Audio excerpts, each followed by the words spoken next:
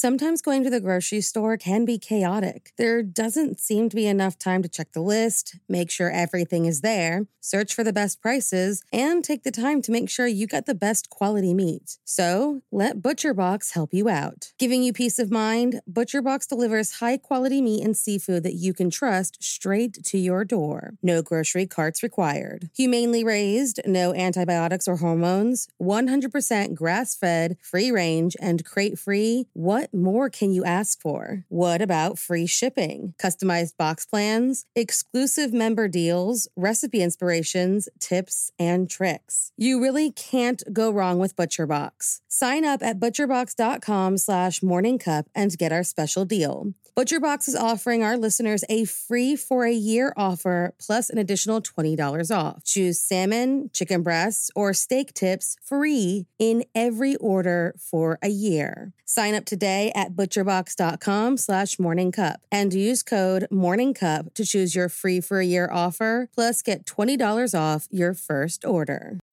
When you need mealtime inspiration, it's worth shopping Kroger, where you'll find over 30,000 mouth-watering choices that excite your inner foodie. And no matter what tasty choice you make, you'll enjoy our everyday low prices, plus extra ways to save, like digital coupons worth over $600 each week. You can also save up to $1 off per gallon at the pump with fuel points. More savings and more inspiring flavors make shopping Kroger worth it every time. Kroger, fresh for everyone. Fuel restrictions apply. There were two more murders 15 miles away. When police arrived, they found the telephones and electricity lines. We have a weird homicide. A scene described by one investigator as reminiscent of a weird... Morning. Cup of murder. Anger can get you into a lot of trouble. On February 24th, 1785, a man was born who was quick to anger. It was that short fuse that later got him into trouble when it cost another man his life.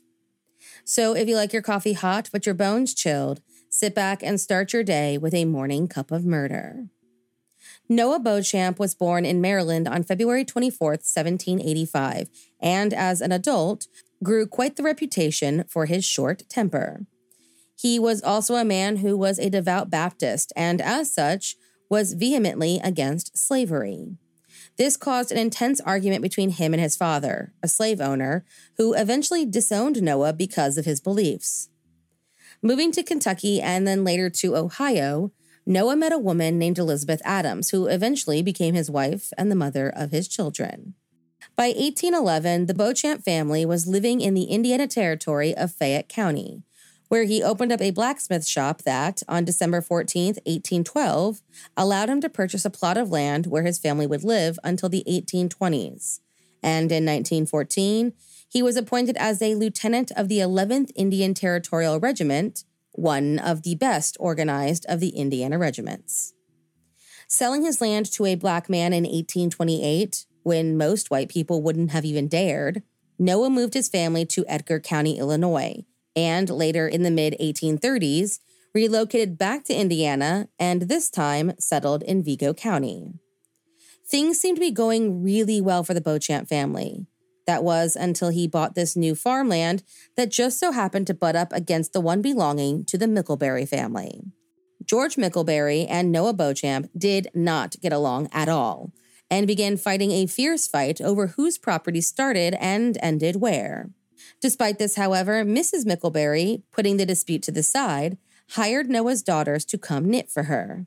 But after one of those jobs in July of 1840, one of the Mickleberry daughters accused one of the Beauchamp girls of stealing leftover wool. She soon spread the rumor, and when Noah heard about the accusations, that old temper returned, and he decided to confront George about the claims. Making his way to the main house, Noah decided to stop for a moment and ask God for guidance. Where he stopped just so happened to be in a clearing where meat was being prepared, meaning a large butcher's knife had been left in plain sight on a nearby stump. Seeing this as an act of God, and worried that the farmhands might try and start something, Noah picked up the blade and marched his way right up to the Mickleberry's door. George answered the knocks, and pretty much immediately, Noah tore into the father about his daughter's behavior. That's when one of the girls sitting in the living room started to talk back, and completely enraged, Noah threatened, "If you was a man, I'd cut you into laces." Pulling out the knife, George put his hand on Noah's shoulder and was immediately met with a blade right to the chest. Thrust forth with enough effort that his breastbone cracked, George Mickleberry died almost instantly right in front of his family. Panicked, Noah fled the scene and ran towards the Wabash River. There, he stole a rowboat and made his escape just as word started to spread of his crimes. With a large manhunt spreading out into the area and the Mickleberry family grieving their loss, Noah Beauchamp managed to make it all the way to Texas, where he opened up another blacksmith shop. Unfortunately, in order to do so, he had to borrow money from some men, and when he didn't pay that sum back in time, the son of one of these men saw a wanted poster bearing Noah's likeness and, wanting to collect the $500 reward, reported his whereabouts to the authorities. Noah was quickly arrested and shipped back to Indiana for trial. But before they could make it to the river, a second escape was made, but this time he didn't manage to get very far, and he was re-arrested. Locked in one of the cabins inside the boat this time, Noah fashioned a noose out of bed sheets and attempted to take his own life. His plan was foiled when someone happened to come check on him at the exact right time. After a lengthy trial, Noah Beauchamp was found guilty and sentenced to death on September 8, 1842. The gallows were then constructed, and on December 30th, 1842, he became the first person to be legally hanged in Park County, Indiana. On November 7th, 1825, between the murder and his execution, Noah Beauchamp's cousin, Jeroboam O. Beauchamp, a lawyer and legislator, fatally stabbed Colonel Solomon P. Sharp in a case that was strangely similar to Noah's. Called the Beauchamp-Sharp tragedy, Jeroboam, in an effort to defend his wife's honor, killed Solomon in his own doorway with a knife, fled and caused a massive manhunt, and attempted to take his life when captured. He too was later tried and hanged for his crime.